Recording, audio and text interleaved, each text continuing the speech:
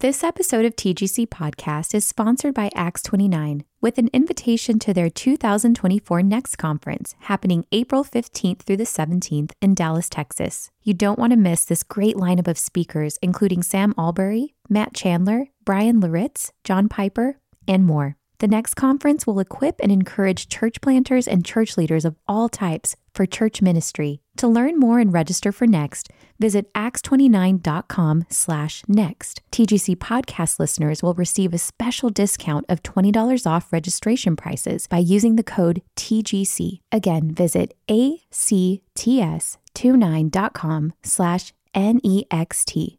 That's acts29.com/next.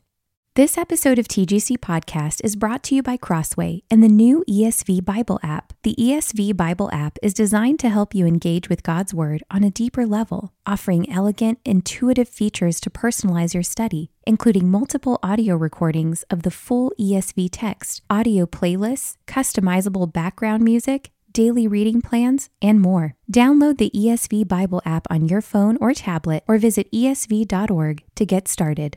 This episode of the Gospel Coalition podcast is sponsored by Southern Seminary.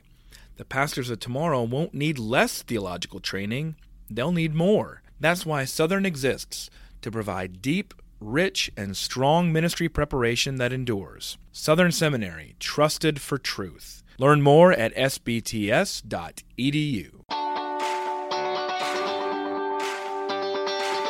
This is the Gospel Coalition podcast, where we seek to renew the contemporary church in the ancient gospel of Jesus Christ. I'm your host, Colin Hansen. Today's podcast is a collaboration with Love Thy Neighborhood, a podcast hosted by Jesse Eubanks.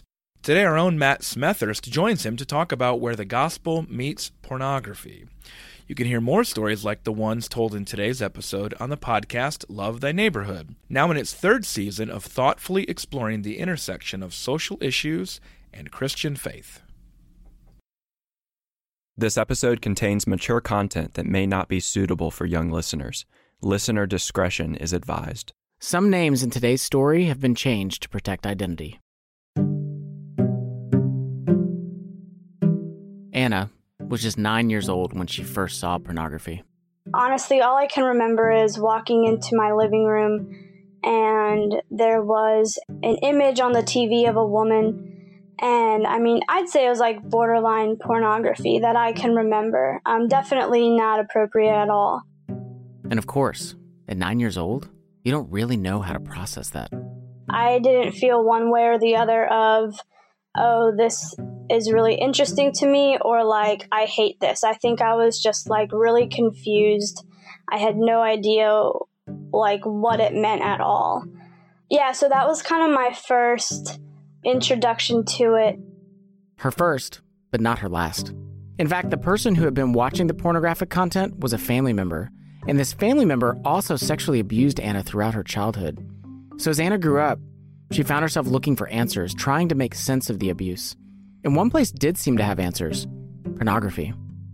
But it got to a point where I was just really confused about what had happened to me, and I would just kind of stumble upon things on the internet, and after some time, I just was like, I just want to kind of see what this is about. So in middle school, Anna starts looking at porn. At first for answers, but it quickly turned into looking for something else. In high school, it was definitely more of a distraction and stress reliever. Yeah, I would just kind of occasionally look at porn and just kind of use that as a distraction. And this continued into college. Sometimes it was once every couple months, sometimes it was 2 to 3 times a week. Whenever she had a lot of stress or needed to veg out, Anna turned to pornography. I just wanted some relief. I was just so tired of the pain that I was feeling that, I didn't drink at the time. I didn't have access to alcohol or anything else to really distract me. So that was the thing I went to. And it may not surprise you to learn that a story like Anna's, it's not uncommon. In fact, it's estimated that 1 out of every 3 Americans regularly seeks out pornography. That means that they are intentionally looking for it at least once a month. And in decades past, we thought that this was a problem outside of the church. Non-Christians don't share our sexual ethic. But Anna, along with many others regularly engaged in pornography, they're inside the church. They're Christians.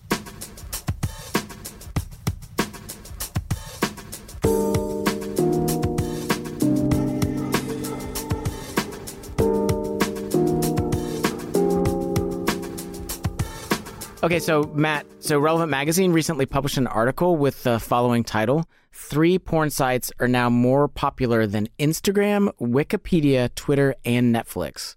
Yeah, Jesse, I read that piece, and it went on to say that these 3 porn sites are in the top 10 most visited websites in the United States.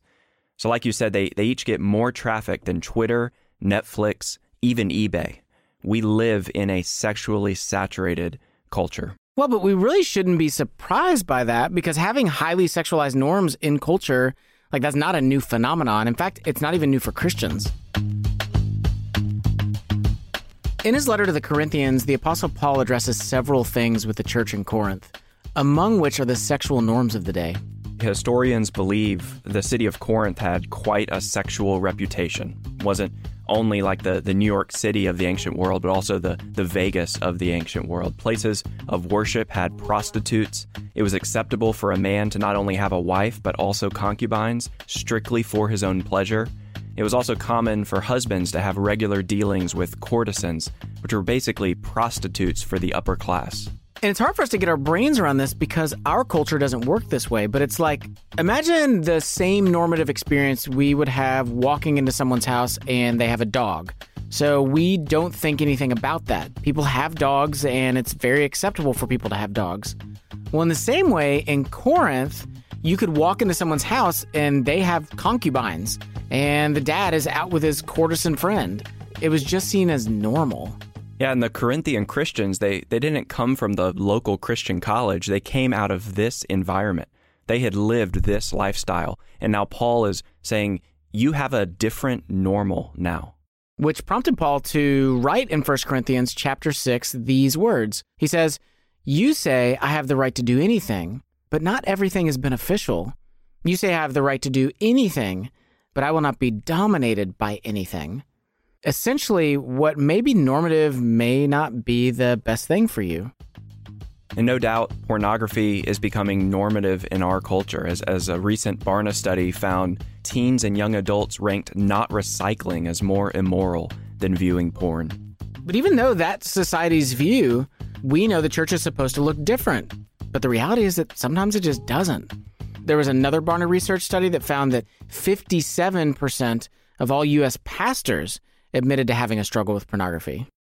Man, it's easy for these stats to just wash over us, but think about that. Pastors, as in Christian pastors, 57%.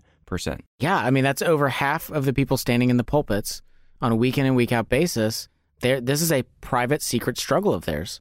There's obviously a dichotomy here. We know and believe that pornography is wrong, that it doesn't honor the God who made us and redeemed us. So how can you be a Christian and also be actively engaged in porn? Yeah, I think that is the heart of this episode. That's a great question. And to answer that, we're actually going to go back to New York City in the 1980s to meet a guy named Nate Larkin. Yeah, my introduction to hardcore pornography happened, it was in the early 80s. So this is Nate. At the time, he was a student at Princeton Seminary, and he and his wife were on a school-sponsored trip in New York City. And the seminary, together with a group called Women Against Pornography, arranged a trip for seminarians and spouses, if spouses wanted to attend, into the city for a tour of Times Square so that we could have a firsthand look at how women are exploited by the sex business. That was the premise of the trip. Now, we're not going to go into the exploitation of women in this episode. For more of that, you can listen to episode number 2 of our podcast, Where the Gospel Meets the Sex Industry. Anyway, the trip was a noble idea to educate these soon-to-be pastors on the atrocities of the sex industry so they would be able to advocate for women should the need arise. And for Nate, the trip had another meaning as well. I was really in despair over my continued porn use. And I thought that if I could just get a look behind the curtain, if I could see how bad it really is, that people are getting hurt, that I would stop. See, Nate already had a porn struggle. He'd come across it in his adolescent years and would still allow himself to indulge in Playboys and other magazines. Because remember, this is the 80s. Internet porn did not exist yet. And naturally, being a Christian and a seminary student, he legitimately wanted to kick the habit. And he saw this trip as his chance.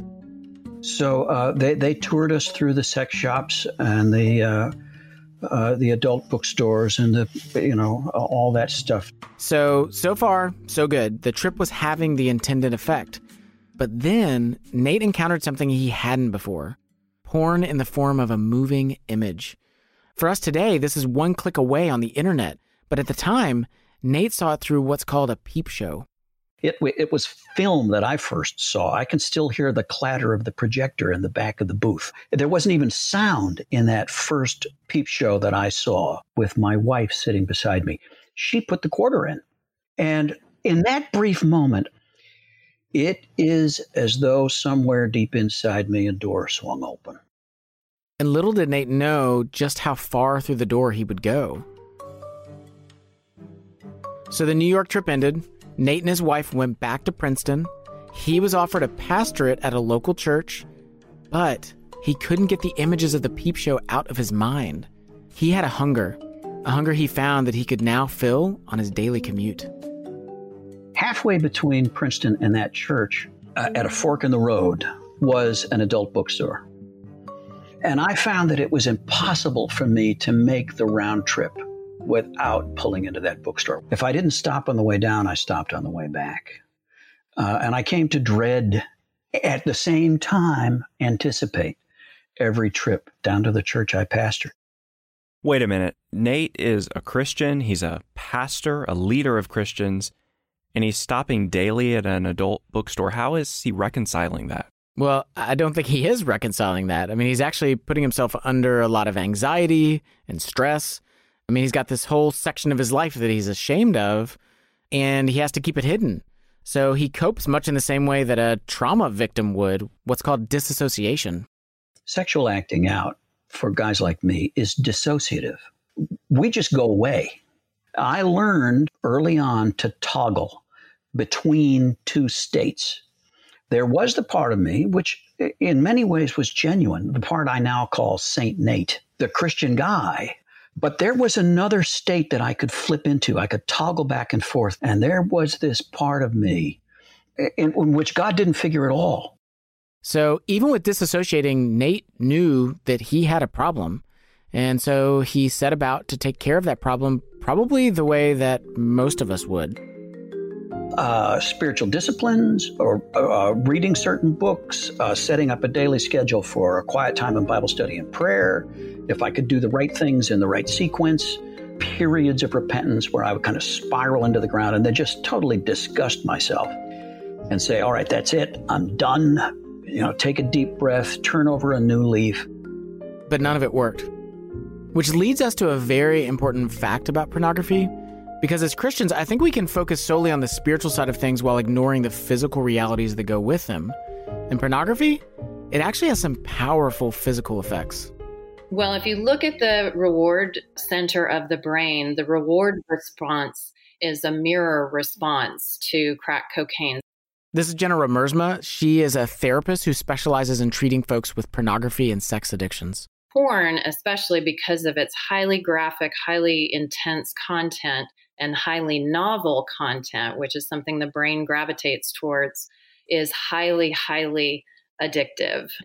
I feel like a lot of times as Christians, we get to this conversation and we start talking about the biological realities of what's going on. And I think for a lot of Christians, their fear goes off of hold on, you're letting people off the hook morally. They have no culpability in their decisions. You're just trying to say it's all predetermined biological nonsense.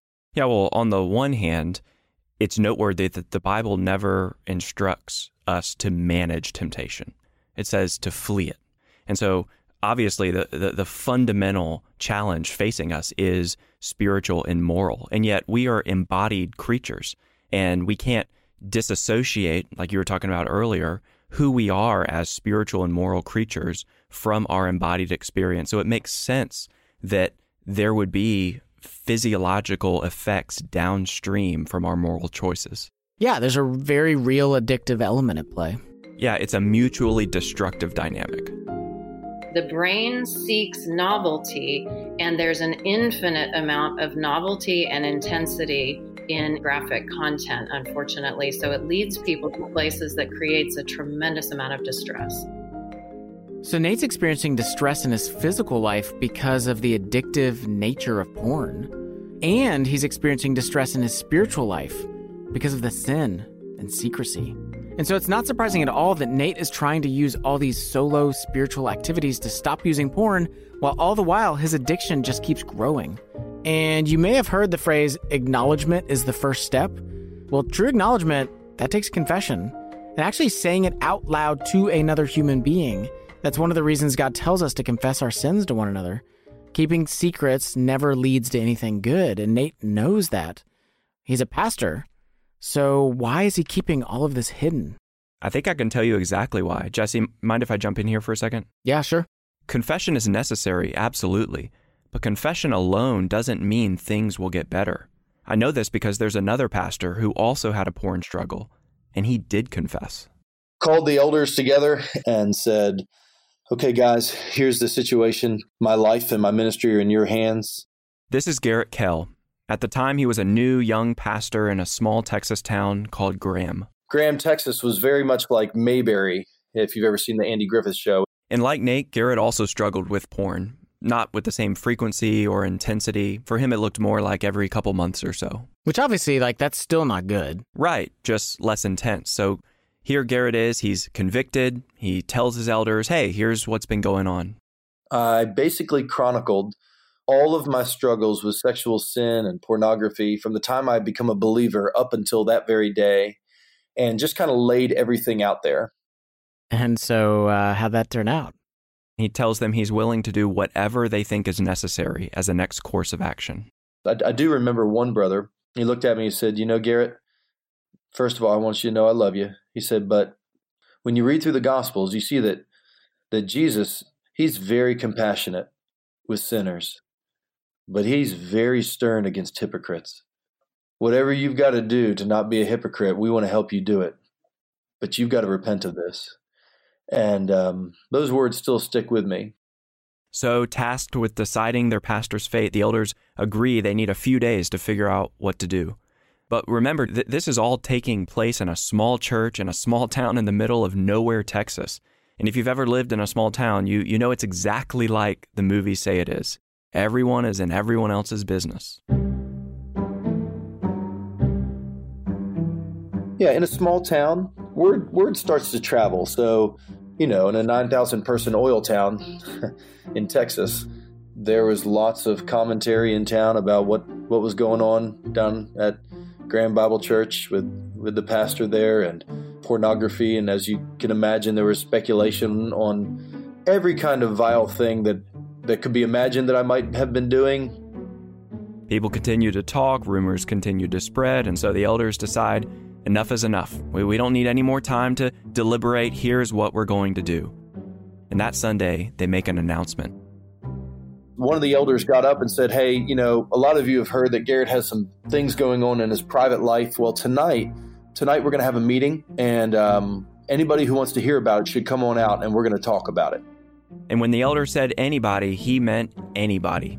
Even though this was intended as a church family meeting, the church didn't have official membership in place, which means they couldn't close off the meeting only to members of the church.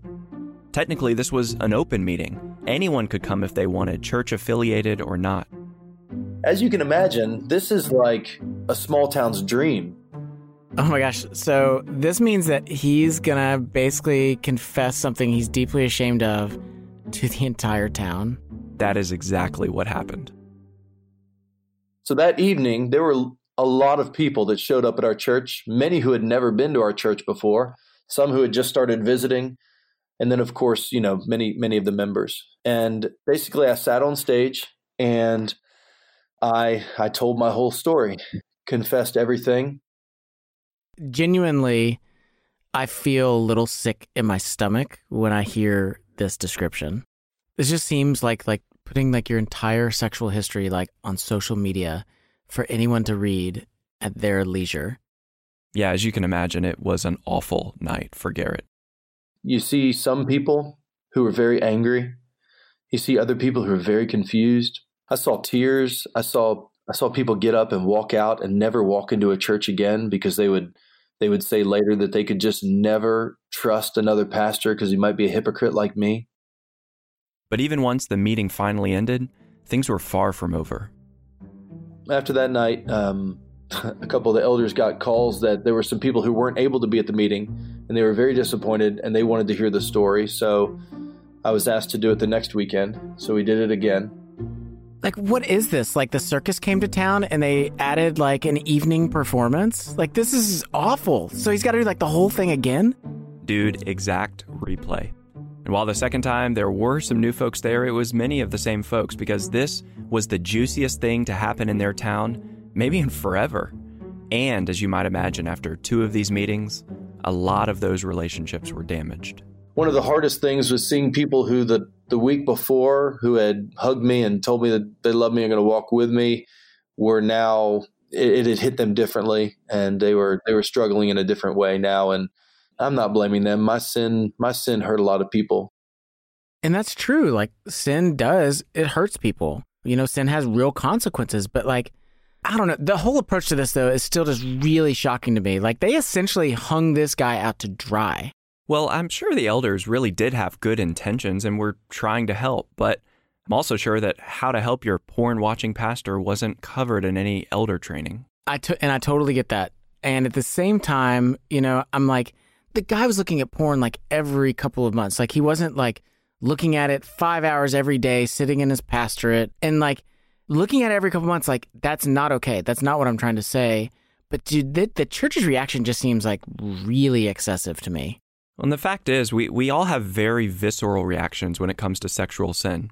So all that to say, back to your story of Nate, I can see why he wouldn't want to tell anybody about his struggle with porn. Right. I mean, this story illustrates like every pastor's biggest nightmare. You know, if I come forward and I tell people, I'm going to end up just like Garrett, you know, and I know that Nate had to be scared. Like, if I tell anybody, I'm going to get tarred and feathered. Yeah, it would have been suicide. So I had to somehow find a way to defeat this addiction. Yeah, and a way to do so on his own.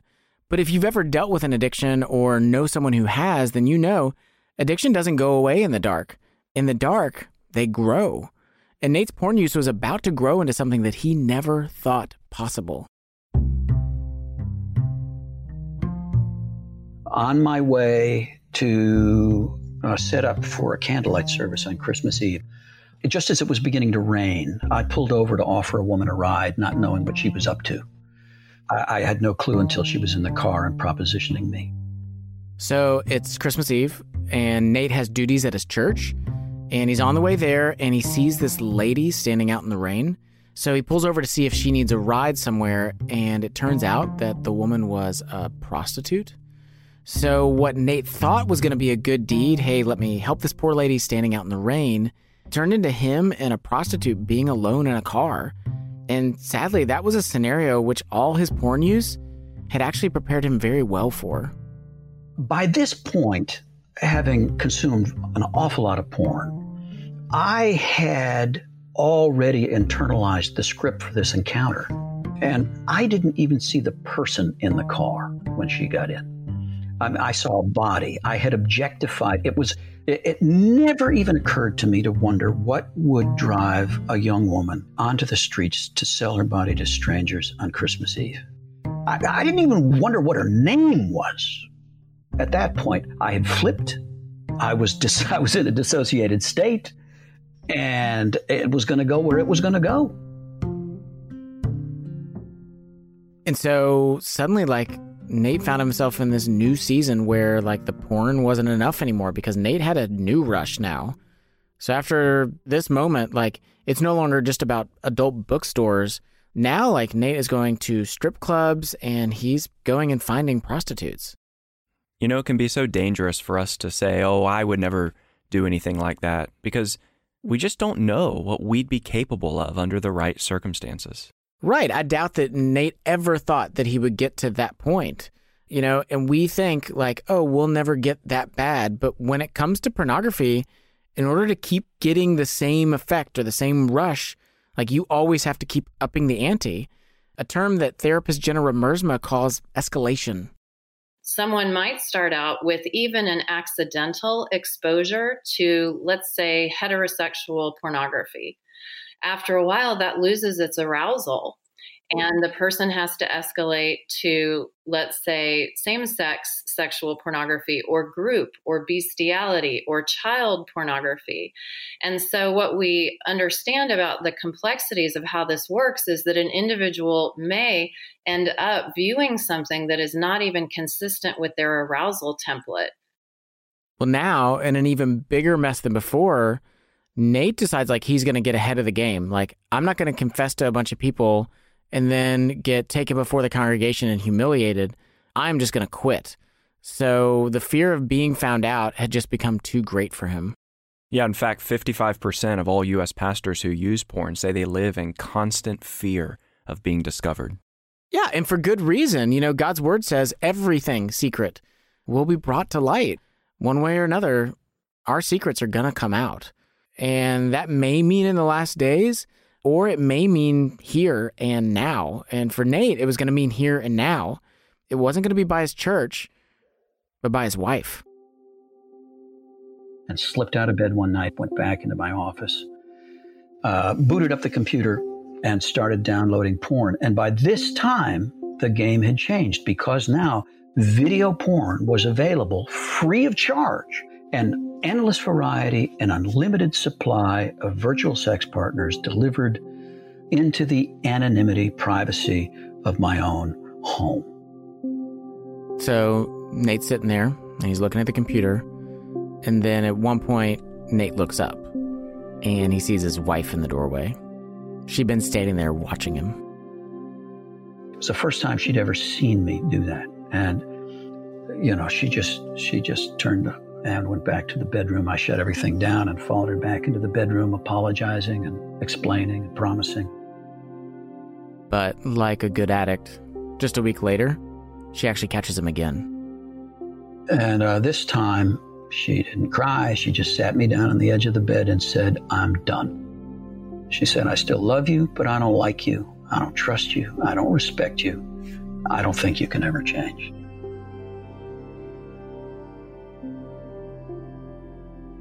And the haunting question this raises is change for someone like Nate actually possible? Well, Scripture insists that the answer is yes. With God, all things are possible. Yeah, but is that change going to come from him trying harder and praying harder and setting up more restrictions on his software? Probably not. Because that is just treating the symptoms of a much deeper issue. You know, pornography is never just about pornography. It's about something much deeper. And so we're going to have to dive to the root of our broken sexuality.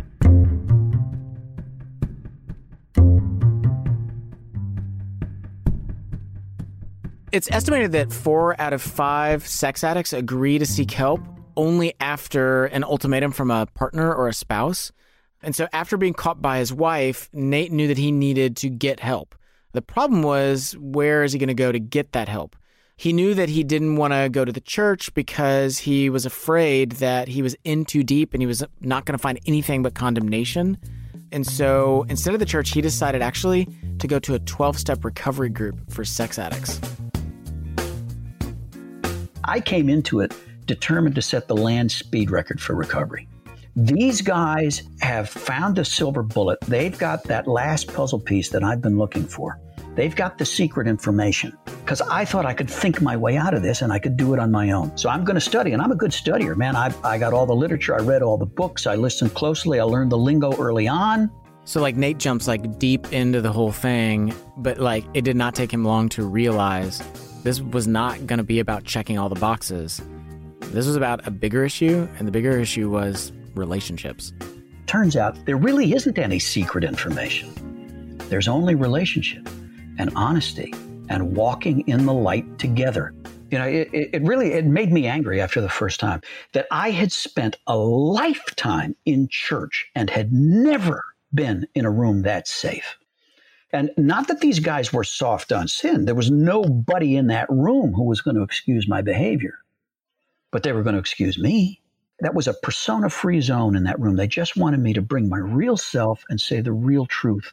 And there was grace in that room. And I want to tell you, I heard Jesus in that room like I'd never heard him before. So we actually talked about this back in our episode on Where the Gospel Meets Addiction, that an addiction is never about the substance or the thing.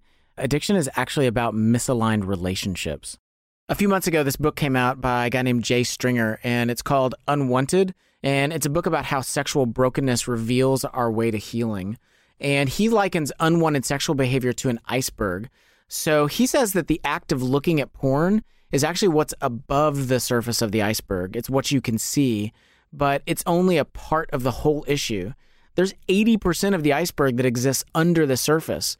And so if we're only dealing with the top of the iceberg through accountability culture, that's a good thing, but it's very incomplete. We have to get down into that 80%. We said before, porn is never just about porn. It's often about power. It's often about pain. And when we have relational pain, we will turn to anything necessary to soothe it.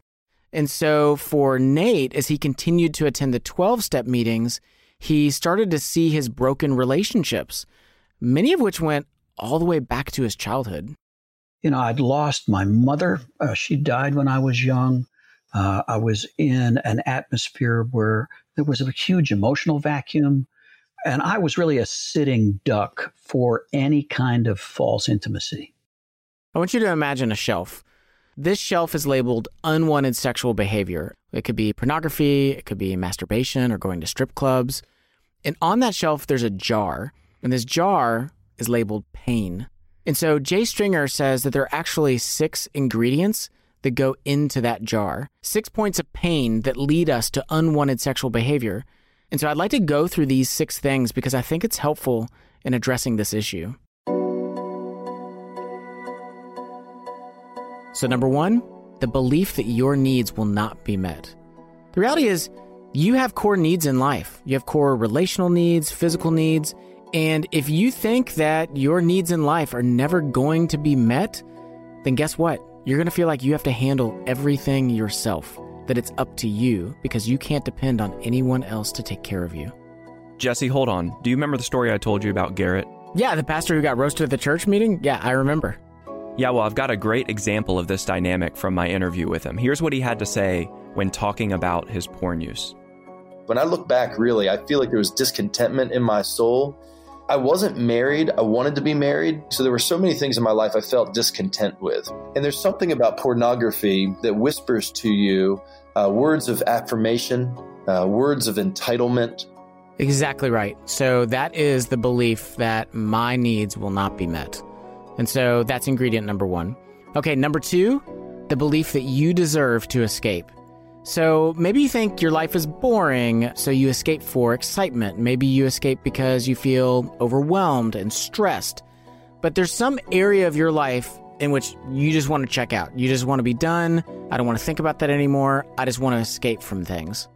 Again, here's Garrett. I think for me, yeah, it offered an escape from the pressures of ministry, the disappointment of being single, the disappointments in ministry, all those sorts of things. It promised an escape, and I chased it. And the third is the belief that efforts are futile. The idea that no matter how hard I try, I'm going to end up back at the same spot where I started. No matter how much I want to change, I can't change. No matter how I want things to be different, they're not going to end up different. So I'm already so far gone, what does it matter anyway?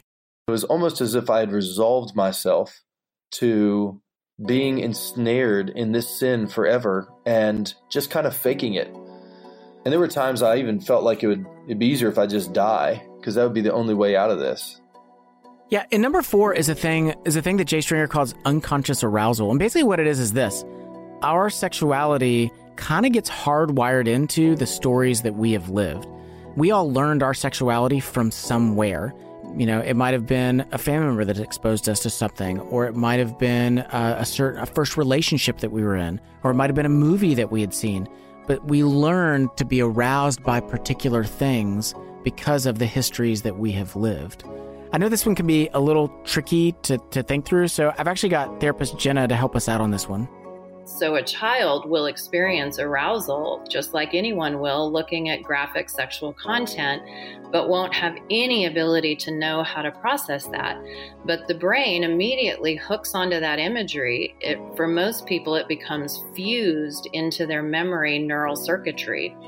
And they return and begin seeking those images because the brain is novelty seeking and seeking that high intense stimulus. Okay, and finally, the last two, 5 and 6, they actually go together. And these are lust and anger. Lust is an unrestrained desire, and anger is the demand for control. And these two things, that they work together. They are a team. Lust is the thing that kickstarts the engine, but it's anger that actually keeps it running. And a lot of times people fixate just on the lust, but the majority of people that are using pornography, you talk to them and they don't come across as angry, and they themselves may even believe that they're not angry. But all the research shows, scratch the surface, and there's a lot of unhealed anger in their life. That's super helpful. We are sexual sinners in rebellion against a holy God. And yet it's helpful to think about these 6 ingredients because they're often where so much of our pain is coming from. Right. These questions allow us to get into a deeper place so that, yes, we're able to say you are responsible for the actions that you're taking, and you will stand before God and you will answer for those. And your pain is driving you. But once we've identified these ingredients, then what? Well, remember, this whole thing is about misaligned relationships. So we need to confess, we need to identify our pain, but to heal, we also need right relationships to do real life with real people. And this is what Nate found in his relationship with his 12-step sponsor. So the first step for Nate was to write out all that he could remember about his sexual history, everything. And his sponsor would then meet with him and go over it with him. And I wrote pages and pages of what I could remember of his sexual history, and I went to meet him at a park, and we sat down on a bench, and I had my sheaf of papers, and I thought I was going to read to him. And he said, before we start, he said, what's the one thing you didn't write down? I said, what do you mean? He said, the thing you didn't write down. I said, what makes you think there's something I didn't write down? He says, there's always something you don't write down. What is it? So I told him. And he said, good, thanks. Now read me the rest. And what Nate's sponsor was modeling for him was honesty, something Nate needed to be shown after years of keeping secrets. And his sponsor also showed him grace. When Nate had his first relapse, he was devastated and embarrassed and ashamed, and he was supposed to call his sponsor, but he was so ashamed that he just couldn't bring himself to do it.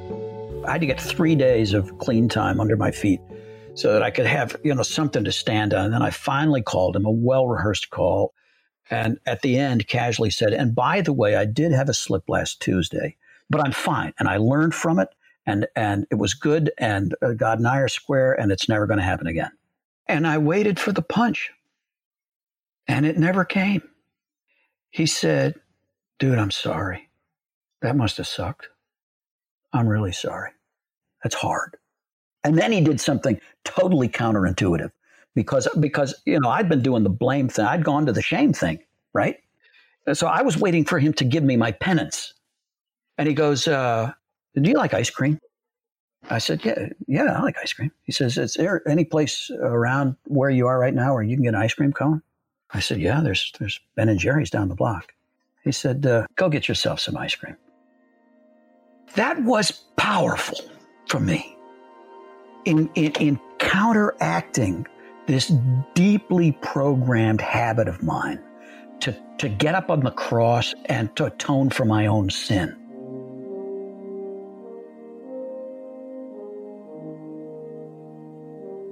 I think that what Nate's getting at is this idea that a lot of times we end up in this battle between grace and truth. I could reference Jesus' words to the woman caught in adultery, where he speaks a word of grace and a word of truth. But the order is important. He doesn't say, go and sin no more, and then I won't condemn you. He says, neither do I condemn you. Now go and sin no more. Yeah, where does our ability to live in truth come from? It comes from God's grace. So we are able to live in obedience only because he no longer condemns us. If we live with a constant fear of condemnation, we will find ourselves living on trial every day and finding nothing but guilt, because the truth is that we are guilty, except for the goodness of Christ and being covered by him. And so in this, what is it that Nate's finding? He's experiencing Christ's grace manifested in this new relationship with someone else. And because Nate is not being condemned, it is out of that he begins to experience freedom. And what's sad is, Nate talked about this earlier, that first moment that he went to that 12-step group, he had never seen so few personas in a room together where people were just being very honest with each other and being totally truthful and totally gracious. And that mixture of honesty and gentleness, that wasn't something that he had found in the church. And he wanted to change that. So after completing the 12 steps, Nate told his own pastor about his story, as well as gave him his phone number, so that if any other men were struggling in similar ways, Nate could be a person to talk to. And as you might imagine, he quickly had a dozen men calling him regularly. So Nate decided to lead his own meeting, and believe it or not, his wife was actually still with him, and she was the one that actually made the suggestion. You guys should actually meet together face to face in the same room. We had our first meeting in the women's parlor at church, which was pretty awkward, with all the floral prints, and there was potpourri, and I don't know why it was there. It seemed comfortable. And so Nate decided to take the very best practices that he had learned at his 12-step group and bring it over to this new thing that he was forming. We opened the meeting, and everybody gets a chance to share in the meeting, right? And the first few shares are pretty tentative. And then there's one guy, the only guy I didn't invite. He was invited by a guy I had invited. He just cannonballed into the deep end of the conversation. I mean, he just was so wonderfully, blisteringly vulnerable and honest. It broke that meeting wide open. And it sent the message, oh, we can say anything in here. And then what a wonderful meeting that was. And we decided to meet again, but not to meet in that room. So they continued to meet on a regular basis, and eventually they gave their group a name. They called themselves the Samson Society. And the reason they named themselves after Samson is because Nate believes a lot of guys were just like Samson. We roamed the countryside at night, just looking for trouble, relying way too much on our own strength, not listening to the advice of our friends. And if we need to unlearn being like Samson, let's at least do that together. And now, there are dozens of Samson Society chapters all over the country. You can find one near your city or even join a virtual meeting.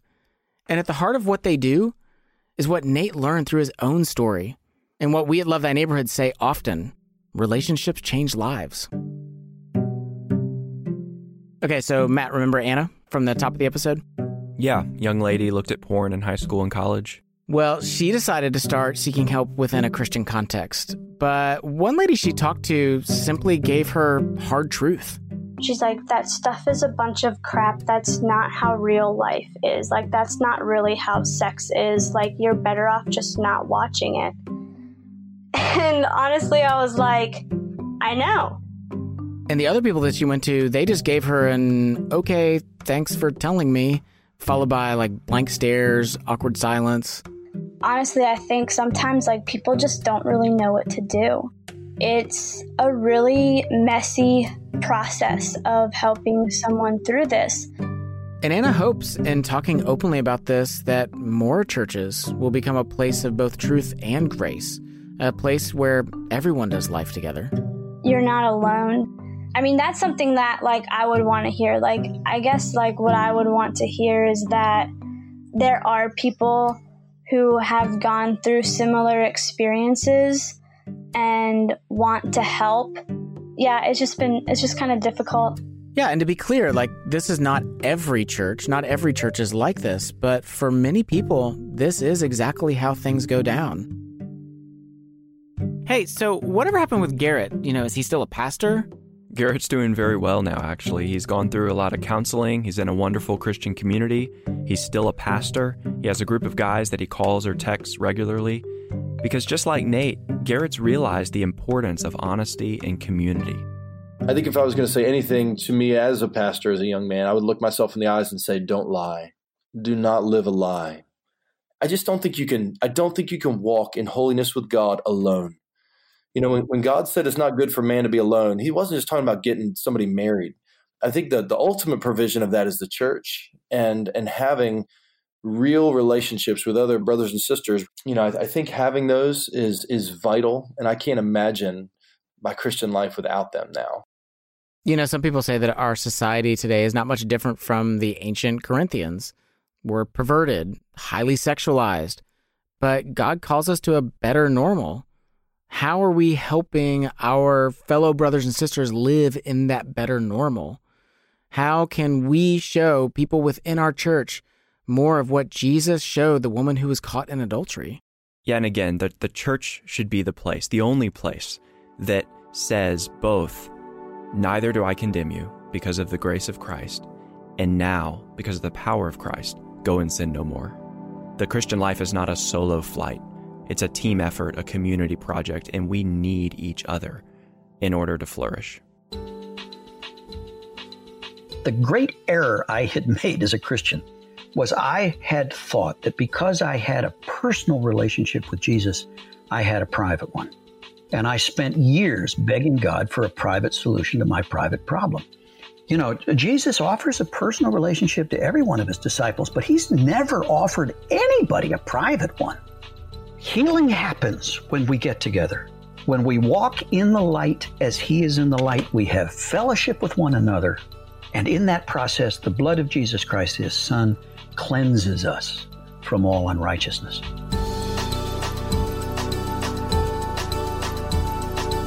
If you'd like to learn more about the Samson Society or how to find one of their meetings, visit them online at samsonsociety.com.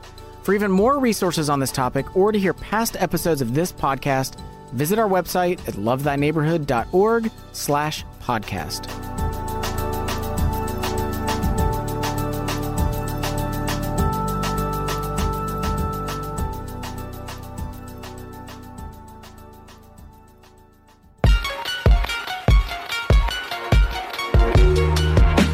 Special thanks to our interviewees for this episode, Anna Reynolds, Nate Larkin, Jenna Remersma, and Garrett Kell.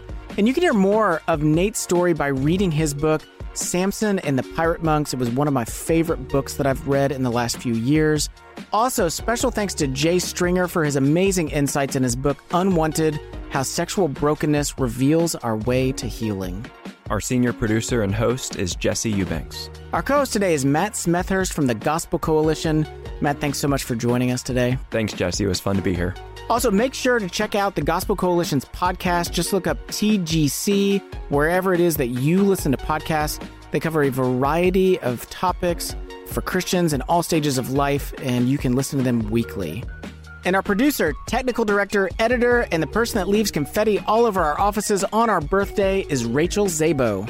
Music for today's episode comes from Lee Rosevere, Poddington Bear, and Blue Dot Sessions. Theme music and commercial music by Murphy DX. Apply for your social justice internship supported by Christian Community by visiting lovethyneighborhood.org. Serve for a summer or year. Grow in your faith and life skills. Which of these was a neighbor to the man in need?